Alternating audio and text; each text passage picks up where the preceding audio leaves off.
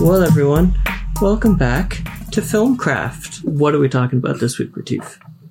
Well, I thought just in general, just because it's crazy times right now, I think for a lot of people who are creators, writers, whatever, I personally find in these kind of moments that I think a lot about, my responsibility as an artist and what I'm supposed to be doing. Just in general, you think of ideas that come and go all the time as a creator, and you're always trying to figure out what the next project is. And there are times when you bounce an idea, but then something happens in your life or circumstances change in your life that make you consider something different, or maybe you throw an idea to the side because your interests have changed. And I'm personally going through moments like that constantly. I feel like more and more, I feel like I'm compelled to reconsider every choice I make and every idea I choose to entertain. So right now I'm feeling very similar feelings I had right before I made Crazy for You, where it was just about thinking about why I'm making a film and what the reason is. And I think just the general question of just asking yourself, why am I making this film, and what is my responsibility as a filmmaker with this project that I'm making. So I thought it would just be more of a philosophical discussion about that. And yeah, I think that's very, very interesting. When you say that, are you more thinking that on a thematic level? So for instance, you're going to make Crazy for You. Are you asking, what message am I putting out into this world? What am I trying to say with this? How will it connect with people? Or is it something else entirely? Not necessarily that. I think on a personal level, I feel like that's a very counterintuitive, almost backwards way to approach making anything, because when you're creating something and you start with what do I want out there, you're not thinking from a perspective or point of view that is honest to yourself. I think it always has to start from the inside, where you ask, what am I feeling, and what do I believe is happening right now, and what is happening in me right now. And then that's always going to spur what happens on the outside. So whenever I ask myself, it's not even as clear as you, when I made Crazy for You, it wasn't as clear as what message do I want to tell with this movie. And I didn't know why. It was just stuck in my head, and I couldn't get it out of my head. And on the surface, it's not related to me at all, because there's no direct link that you can connect back to myself. But underneath what the film is doing, it's related to me in such a personal way that it's hard for anyone to make that connection. But because that's where I started from, it's actually more true than anything else I could do at that moment. So it really came from a place of why am I telling this story? And the reason was because of the relationship between the characters was so directly personal to my own life and to experiences that I had that I needed to bring that to the surface. And that's why I made the film. But if I look at the film on a surface level and I approached it as, I'm creating this story, and now I'm going to put some sort of meaning onto it and attach it to something outside, it's so superficial, because it doesn't come from a place inside that moves you. It comes from a place externally where something is happening, and then whatever is happening out there, you're taking that and now attaching it to something that you want to be associated with it. And I don't think that's a great way to do anything. I think you've got to start from your own character and have that become something in a story, because that's the only way you can ever create a character. You can't never create a character from themes. I think you've always got to create characters from yourself, and kind of take that and put it onto the page, so as when you write, the voice that comes feels true, where the voice isn't ideals, the voice isn't themes, and the voice isn't about a movement or anything. The voice that you create is a person, and that's why it has to start from a person.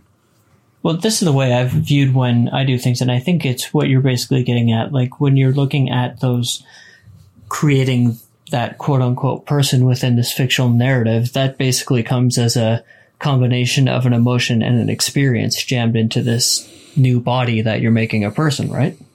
Mm-hmm. For example, again, Crazy for You's not out there yet, and same with What We Don't Say, so it's a bit hard to jump into the shoes of those things. But even for party stories, there's a lot of those characters that are me, in a sense, like, you know, an particular essence of me boiled down, distilled, and then reimagined, whether that's through, you know, like when I was younger, I bared a lot of resemblance to the main character in some experiences, and then growing up, I can kind of see the world more through the eyes of the older characters in the movie.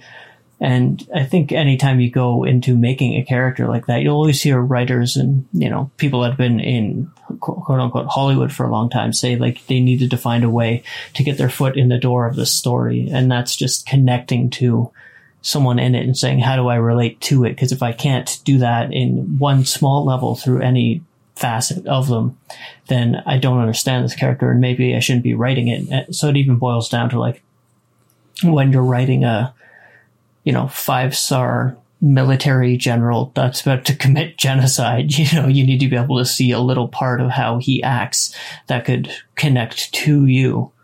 And it's an interesting thing to, like, really sit back and say, okay, how do I connect to these people? And you could even do it as a real life exercise, like just watching the news and saying, like, you know, here's someone doing this, here's someone doing that, and really try and put yourself in their shoes and then see if you connect in any way like that and learn that string of character. Yeah, I think that idea can be exercised in certain scenarios, but I think there are some instances where it would be difficult to make that leap. So, you know, with like an example of, like, say it's two characters that are butting heads, and they're both questionable people. They're not great people in general, but those are the people that we've made our characters in the story. But there are maybe redeeming qualities to both of them. I think just in the fact that they're both people, there will be some redeeming qualities to both of them. Not just bad ones, but you have to connect to what those are, and sometimes those things might be very unexpected things. But I think there are times where there are characters that you only see one side of them. You only see the bad side of them, and sometimes it's necessary to do that. I do think there's sometimes this idea with writers or with people who talk about writing where there's a necessity that we create, that every character, every person we see needs to have three sides to them, when in reality that's not what we get. Where we are oftentimes faced with characters or people in our own lives and just in the general public that we only see one side of them, and sometimes we only see the harshest side of them. And there might be a humanity to them that's in their home or with their family or away from public eyes. But if we don't see that, I think we have to ask ourselves, what is the implication of not showing that, And what is the implication of showing what the reality is of what you only get to see of a certain person? And I think those are choices that you make as a creator, because you can show the sympathetic side of a completely evil person. But does that make them less evil? You can show the dark sides of a publicly virtuous person. But does that make them an evil person? Just because you only see one side of who they are. There are plenty of examples of public people who have done incredibly amazing things for society, who in their private lives have done some dark things. And then there's the opposite of people who are lauded in public, who in their private lives have done really awful things. And I think even in the practice of creating characters for stories, these are things that I think as a creator, you create very specific, powerful symbols when you make characters, because they always represent something, even if it's not your intention for them to represent something. So you have to ask yourself, what am I showing? And why is it important to show one side of something as opposed to just another side of something? And I always think about that. Yeah, it's a really interesting experiment too, because one thing that you keep touching on, I think, is perspective, right? And like you said, if we just see one side of someone, is that all there is? And what are the repercussions of not showing the audience other sides of things? And it brought this story to my mind once where I was in a very, very minor car accident, and how it went down was I'm driving down the road and I met a intersection, so 4-way intersection, and I was turning right. To the right, there's a ramp with a yield sign, right? So I'm driving behind this car. I'm looking left just before the yield sign, and like me and this car are the only moving anything. There's not even a rabbit or a squirrel anywhere. Like, these streets are dead. And I look left, and when I look back, this car had stopped for some reason in the yield, and I slammed on my brakes and I bumped the back of him a little. Again, very, very minor. But what ended up happening was I got out because we need to talk now, and the driver of the car in front of me didn't get out. The passenger did. So her door flies open and she comes out and she's just screaming. And at first I was pretty pissed off because I'm like, why would you stop in a yield? Of course someone's going to hit you. That's a terrible idea. That's why it's a yield and not a stop sign. But then I was like, okay, calm down, Matt. This kind of is your fault. You should have been looking. And sure, they did something wrong, but it was on you to stop. So I got out thinking like, I was going to be all pissed off. And then I was like, I'm sorry. It's all my fault. I'll pay for damage, all that kind of stuff. And she was actually really, really, like, her anger faded quickly. And what I ended up finding out was when the driver got out, he had to at least been 10,000 years old. Like, he was the Crypt Keeper's dad. He was so old to the point where he shouldn't have been driving. And she ended up saying, like, okay, you're really nice. You admitted it's your fault. You're apologetic. Here's the deal. We got hit last week and we still haven't had the damage fixed. So if I bring this car in to get fixed and they don't notice there's additional damage, then just don't worry about it. And that's what happened. They didn't notice, but I was like, you're getting hit this often that this keeps happening. Maybe you shouldn't be driving. Mm-hmm. And going back to the perspective thing is, if I had got out and just started freaking out, like, why the fuck did you stop in a yield? This is all your fault, blah, blah, blah. That would be the only encounter with me that they would ever have. And through their eyes, I would just be a total jackass because I rammed into their car and started freaking out, right? But I got out, a little bit peeved, cooled down, everything kind of diffused, and it ended up working out. They got to see two different sides. Like, clearly I got out angry, but then I admitted to myself, my fault. Let's figure this thing out, right? So it's an interesting thought just to see, like, if you only have brief encounters with people, which a movie really is, you get, an hour and a half to 3 hours, which is a very short amount of time to get to know someone. Which sides are you showing them? And then what else are you hiding?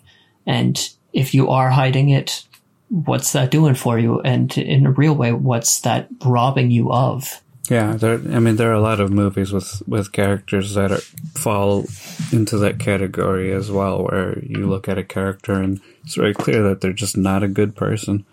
And there's other characters where they're just kind of painted as like angels almost.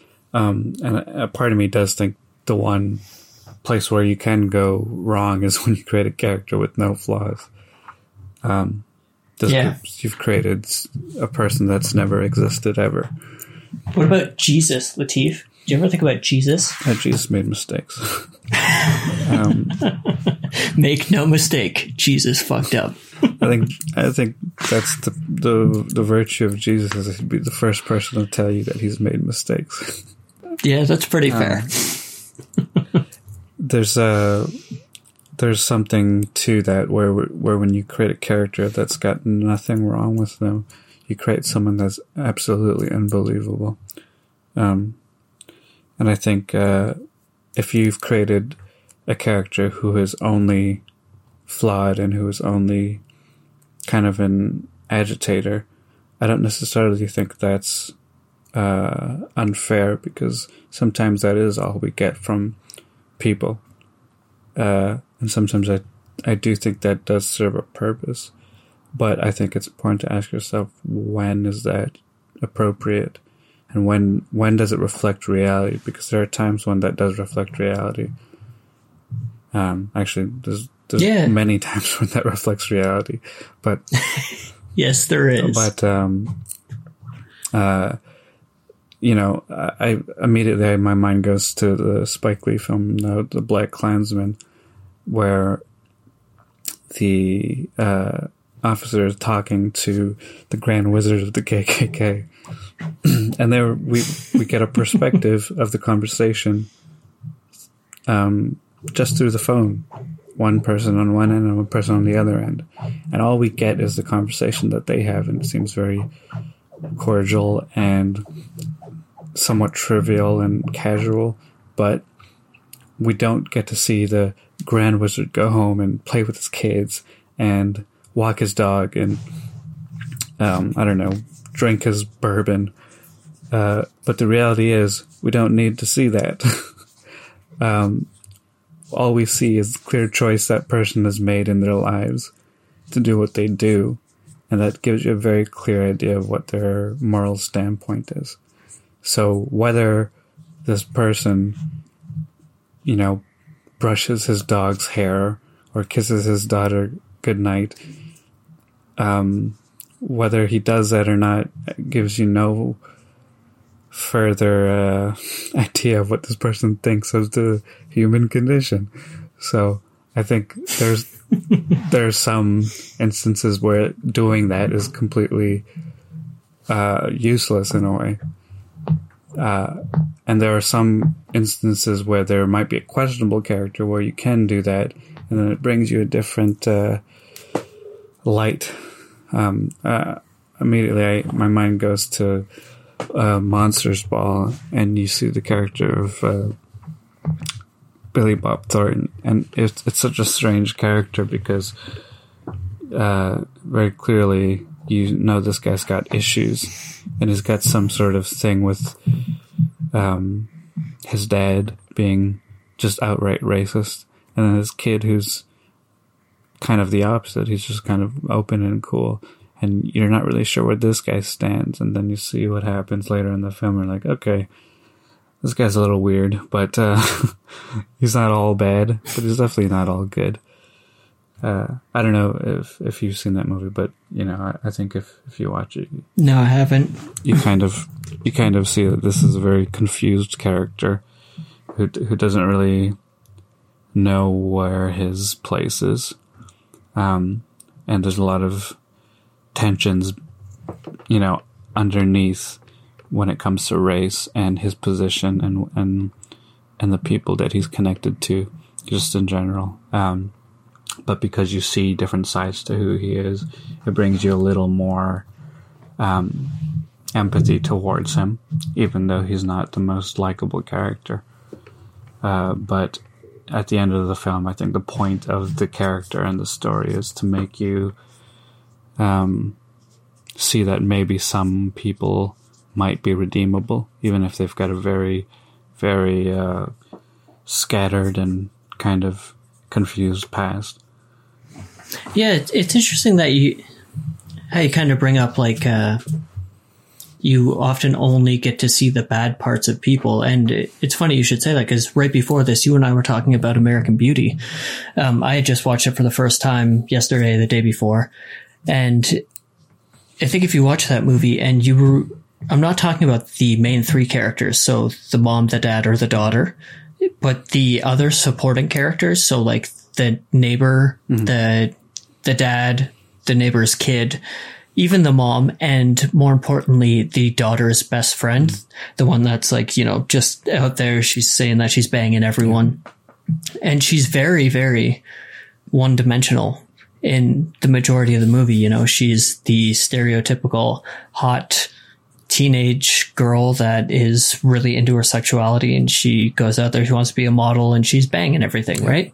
But then when you think of these, call it one-dimensional characters, that actually makes sense.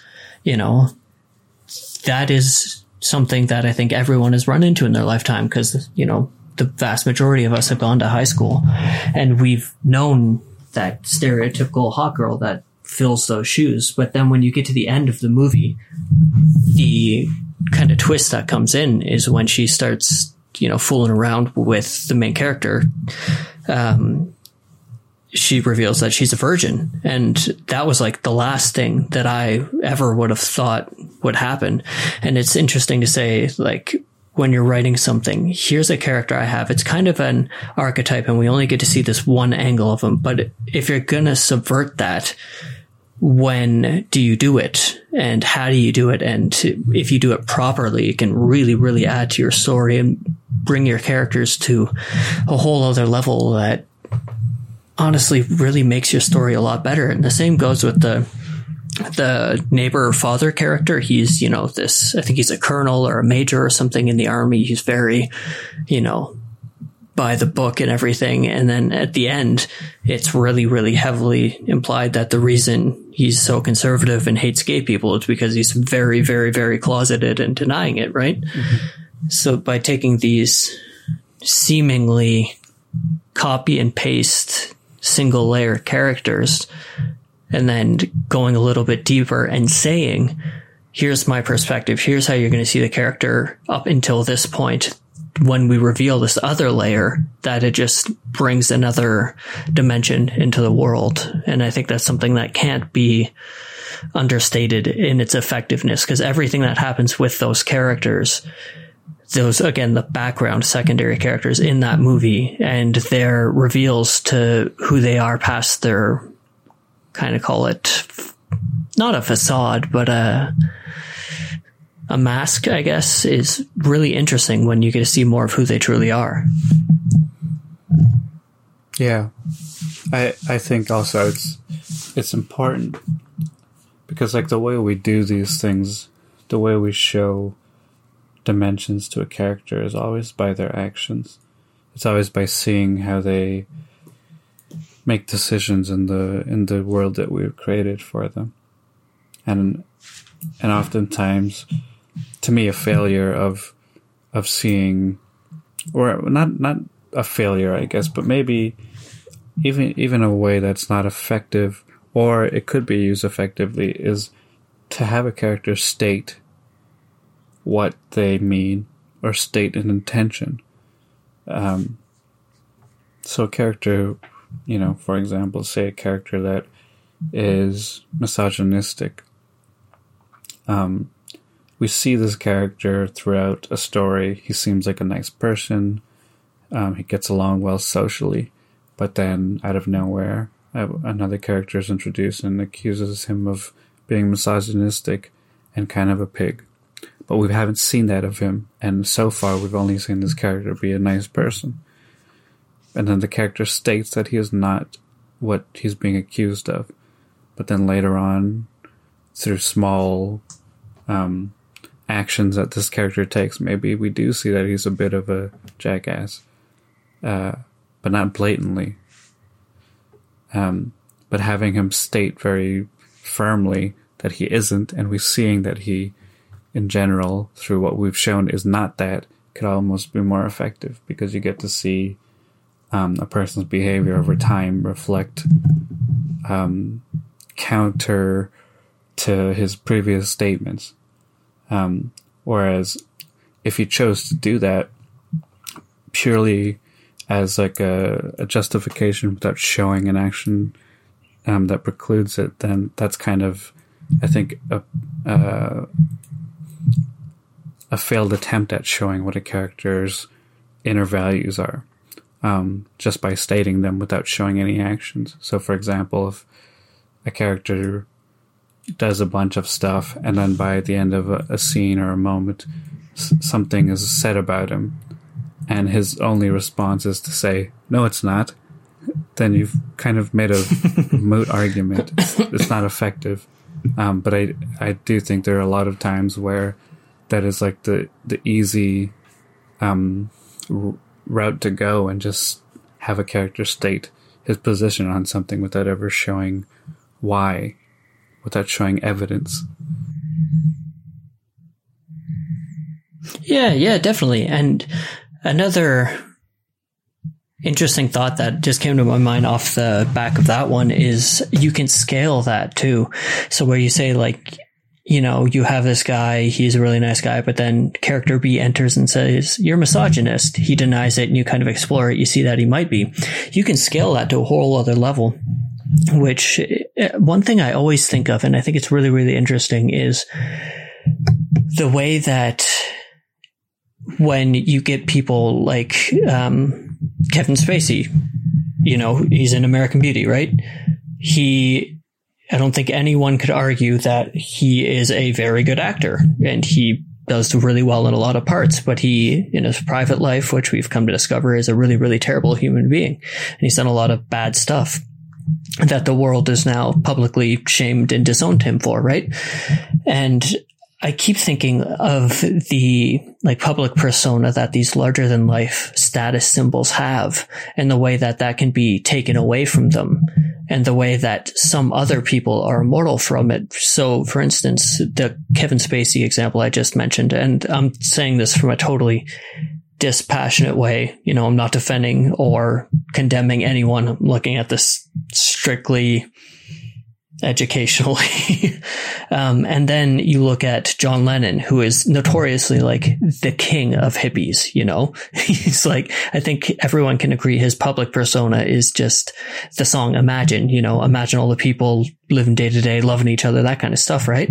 But when you look back at his public image, which is that, and then you look at some of the things he did in his personal life, like it's really well recorded that he used to beat some of his girlfriends, and he would go to bars, and if someone called him gay, he would beat the shit out of them, right? So it's like, why? Then the interesting thought is, why is he not, his image not harmed for these things? And the answer, I think, is kind of because, you know, he's dead. He's immortal now. He's not alive to, if society wanted to push repercussions on him, it would have no effect, right? And it's that and part of the time. So if you have a character like that, you can, or just a character in general, ask yourself, you know, what kind of person is this? Is he your everyday kind of guy? And if so, what is his persona? It'll be the way that his peers and his family think about him, which is the vast majority of us. But if he's someone larger than that, you know, he owns a giant company, maybe he's like Elon Musk or something, or he's a rock star, or even a middle guy, say like, how big is the social circle that will look at him and judge what his persona he gives off is versus what he does personally, you know? I mean, it's a lot easier with characters, or just in general with people that are very widely public figures, because their life is put in a spotlight. So much is known about them, so much is known about their personal lives, that it's easy to kind of delve in and really see who the person is on a strange level, even privately. There's just so much information available to everyone about someone's own life. If your story is just about the guy around the corner, everything about this character is completely unknown to the audience, but also to every person that they meet. I think when you create a character, you're not only creating a perspective, you're creating like not every man, but when you choose to create just like a regular person as a character for a film, you're almost creating like a mirror for every person that's watching. And you have to do things that go outside of the norm and kind of show things about whoever this character is that hit at a very deep level with everyone that's watching, that strikes a very dark chord. If I could, or a minor note, you have to show the vices and the kind of guilt of the person very honestly, because you got to see inside this person and at some point know what makes them tick and what gets under their skin. Otherwise, you'll never, I think, connect with this person in any capacity outside of just storytelling in general. I mean, I'm having these problems all the time where just in general, when I'm trying to write or when I'm making a film or I'm juggling with an idea, I have this deep personal conflict all the time. And it's almost getting worse as I get older, which is not a great thing, but I'm always struggling with trying to figure out why I'm making what I'm making. And I don't think it gets better with age. I think you just start to entertain fewer ideas, but there's an internal conflict that I'm always wrestling with, and it's very present in every choice I make. And with every character, there is always going to be something that's always underneath their skin that they can't quite figure out. And as a storyteller, this might be not controversial, but a little bit touchy for some people. But part of me just believes that, if you're not having that as a storyteller, if you're not having that kind of struggle with every single story you're trying to tell, and if you're not having that kind of compelling like push inside of yourself for a story, then you're not telling the right story, and you should just throw it in the bin. Because that feels like an essential feeling for any work that you create. I'm actually been going through this for like the last week. I'm writing something new, and as I write it, I'm realizing how difficult it is to write, especially since this is the second thing I'm doing without an outline. I really have no roadmap, and I feel lost at points. And I was thinking about it today when I was having a hard time pushing through it. I was like, I'm at the point right now where I feel like if you're using the metaphor of going through a tunnel, right? And, the light at the end of the tunnel, that kind of deal. I'm at the point right now where I can't see the light at the end of the tunnel. But if I turn around, I can see the slightest light behind me. So it's almost like, yeah, it's okay. Just give up. Just turn around and abandon this. It's going to be totally fine, because, the easiest way to not write garbage is just to not write it at all. And there's a part of me that's like, yeah, man, yeah, do it, just bail. But then when I think of this world I'm trying to do and the characters I'm trying to create and put in there and what I'm trying to say with it, that is so, I connect with it so much that it's pushing me through the tunnel. And I know I'll get to the end of it. I know it's going to be a really arduous journey to get there. And to even talking about it right now, I'm like, man, I want to give up on the script. But I know once I get there, the intent of everything I want to say through, the trio of world, character, and theme, it's going to be worth it. And yeah, like you said, there isn't some burning desire within you to tell this story, if you're just kind of like, yeah, I'm going to write the script, it's okay, then maybe you should reevaluate something you did, because it really should affect you on a deep level. And I think one thing that people don't talk about enough is if you're writing something or you're making something and it's not affecting you on that level, it's not going to affect anyone ever, because, you're making it. So if you're not moved by it in some way, and if it doesn't have the effect you wanted it to have on at least you in some way, when people watch it, they're going to be like, I don't know what this person was trying to do, but this is terrible. I don't mean to be standing on my soapbox and preaching to the filmmakers of the world, and my point isn't to discourage anyone, but I really do feel on a personal level, with the state of everything, and with our short, meager existence on this planet, like, I don't want to be involved in the machinery of continuously just pumping out awful movies. Bad movies over and over every year, all, commercialized and devoid of any humanity, with no reason other than to make money. Because really, a lot of the stuff out there, you can, if you wanted to, take very kind of basic themes and stick them onto the movie and say, it's about this. But in reality, it's about money. It's all about money. And these films that are churned out like candies for the public to like swallow up, they're complete garbage. They're so devoid of anything. And I have a hard time as a creator, like, sitting around and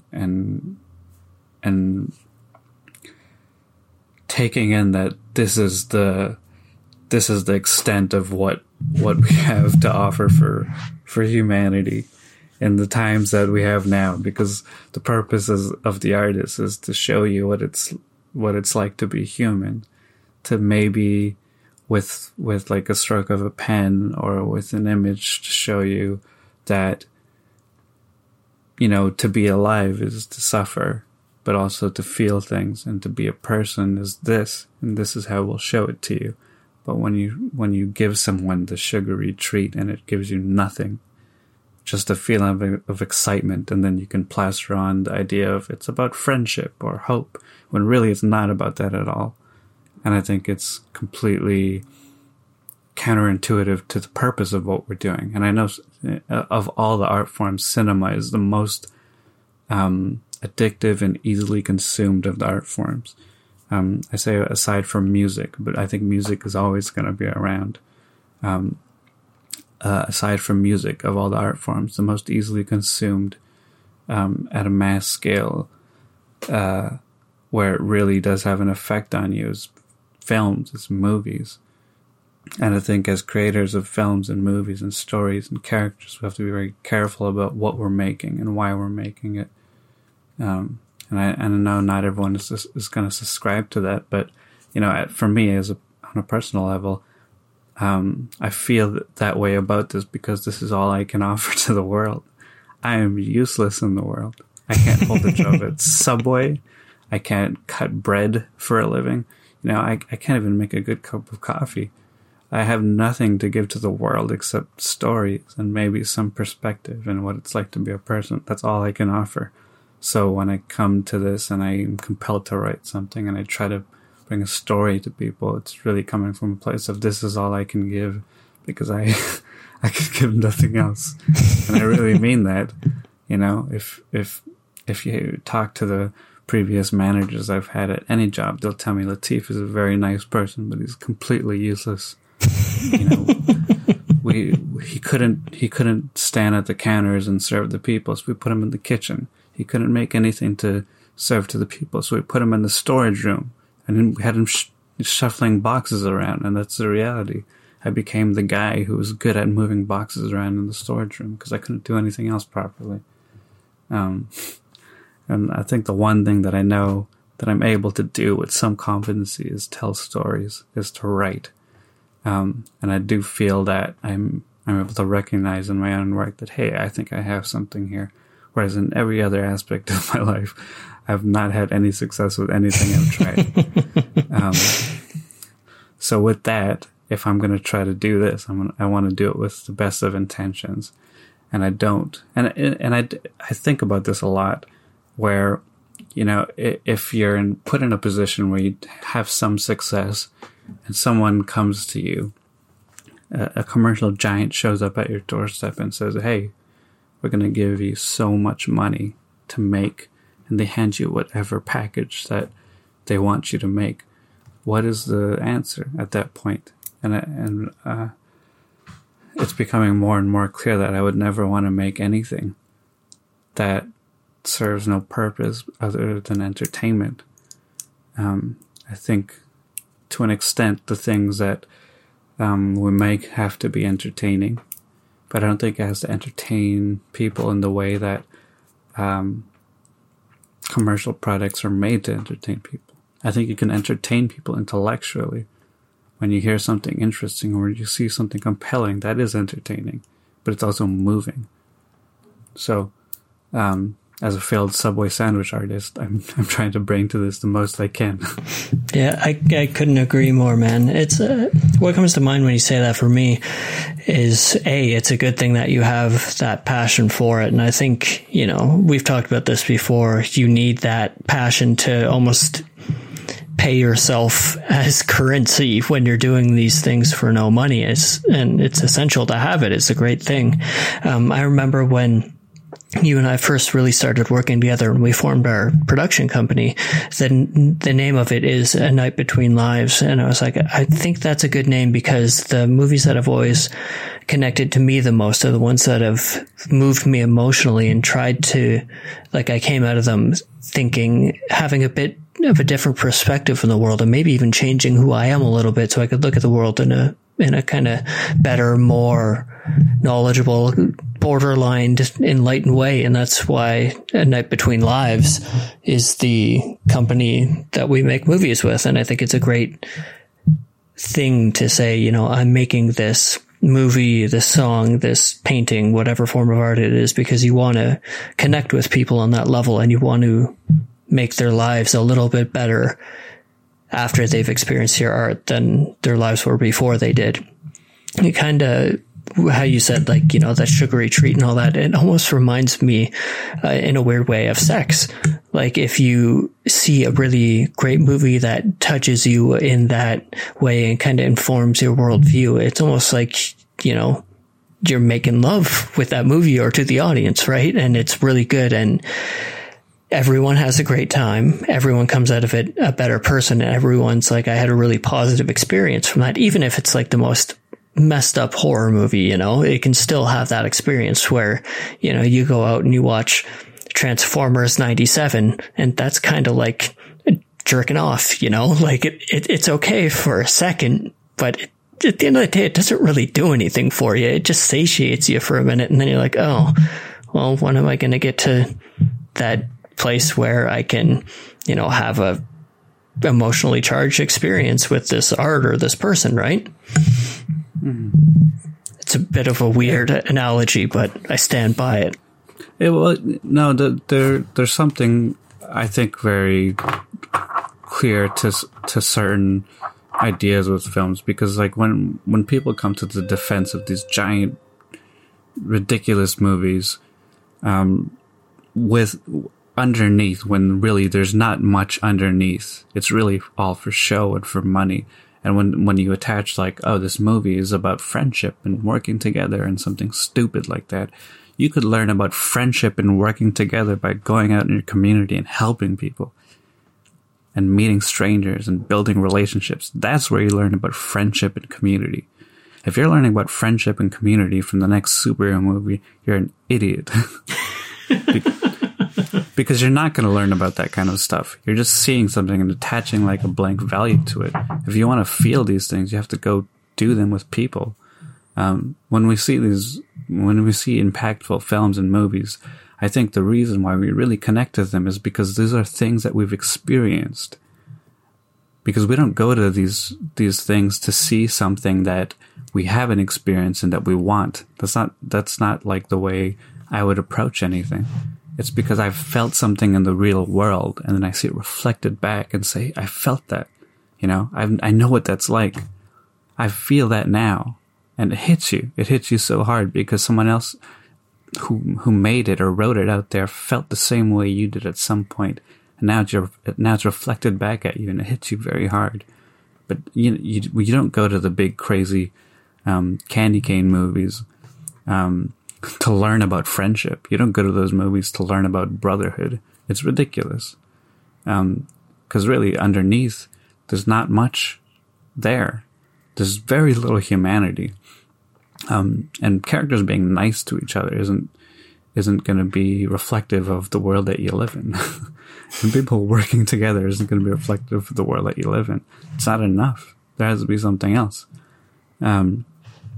So I do get really frustrated because of all the art forms, cinema is the most easily consumable of kind of a complex art form. All you need is two working eyes. And I mean, you could only have one working eye and you can still watch movies. You don't even need to know the language. You could just sit there and take in the images and kind of get an idea of what's going on. Whereas, there's no work really required. You just have to exist in a way.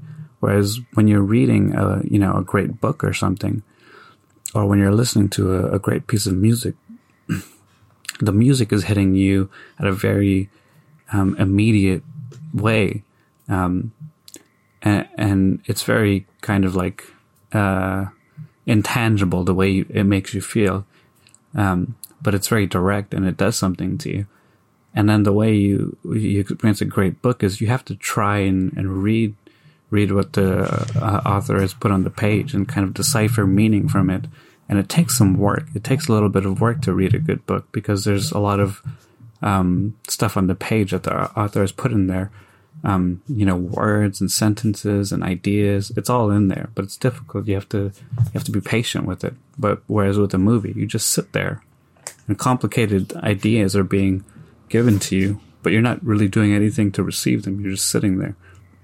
And I think when you create giant movies with not much underneath, but they look fantastic, you can sit there and take in a lot in every frame, a lot of information, and it could seem complex, but in reality, there's not quite anything there. And the problem with it is now everyone can be a consumer, everyone can be a critic, and everyone can have an idea about something, whereas you haven't really done much work to really understand what's there. But because it's entertaining, it's easy to want to like these things. But I do think there's a lack of kind of understanding of what's out there on the part of the audience. But I do think the problem is also with the people creating it. But unfortunately, it's hard to stop an unstoppable machine. So it's on the onus of all the creators to make better work, to make better films for the people. Like, I think it'd be easier for someone to listen to this and just kind of feel like, man, that's a lot of work. It's talking about this, type of artistry that really means something to the soul and to the spirit. That seems like it's going to take a lot out of me. And I could see how someone would take that negatively, but really, like, when I hear things like this, I take it in a really positive light. Like, it's very, very inspiring to be able to look at your art form in that way and say, I can strive to make something that will connect to someone this much. That's beautiful. And it doesn't have to be complicated because the way I talk about it, I think I'm talking about it as simple as I can. Like, I'm not trying to say you need to make something that will light someone's soul on fire. I mean, I don't even know how to do that myself. But you need to say, just in general, what it's like to be a person. And you can do that because you are a person. You have feelings, you've felt things, you've done things. So you have to take what you know and what you feel and what you've been through and show that to people so other people can say, hey, you're a person, so am I. It's as simple as that. And that's kind of what films are for, and that's why we have books, and that's why we have stories and music. It's all about people connecting with people. But when you take the humanity out of it, that's when it's a problem. So I think it's really just about telling simple stories. It doesn't have to be this great epic about this spiritual monk. It could just be about the sad dad who lost his wife. And that could move people to their core because there are people who connect to that maybe. So it's just about simple stories or even more complicated stories. But the reality is it has to be somewhat honest and have values that mean something. Yeah, I couldn't agree more, man. Could not agree more. Yeah, I don't want to keep droning on. I think people get the point. So thus concludes the first hour of this 7-hour podcast. Yeah. But no, yeah, it's a beautiful thing, and I think it's something that people should always strive for. I think it's great. Yeah. Well, I hope it was a good one for people. I know it's a lot to take in, but these times get me thinking, and I do feel like I have a responsibility as a filmmaker to do more than just tell stories that I want to tell. Mm-hmm. Not that that's a bad thing, because I do that sometimes too. Yep, it's good. It's good. All right. Well, until next week, I am Matt Ralston. And I'm Latif. And this has been Filmcraft. It's brought to you by Acasts. Thanks for having us around for another week. And we'll see you guys next week. All right. Take care. Bye.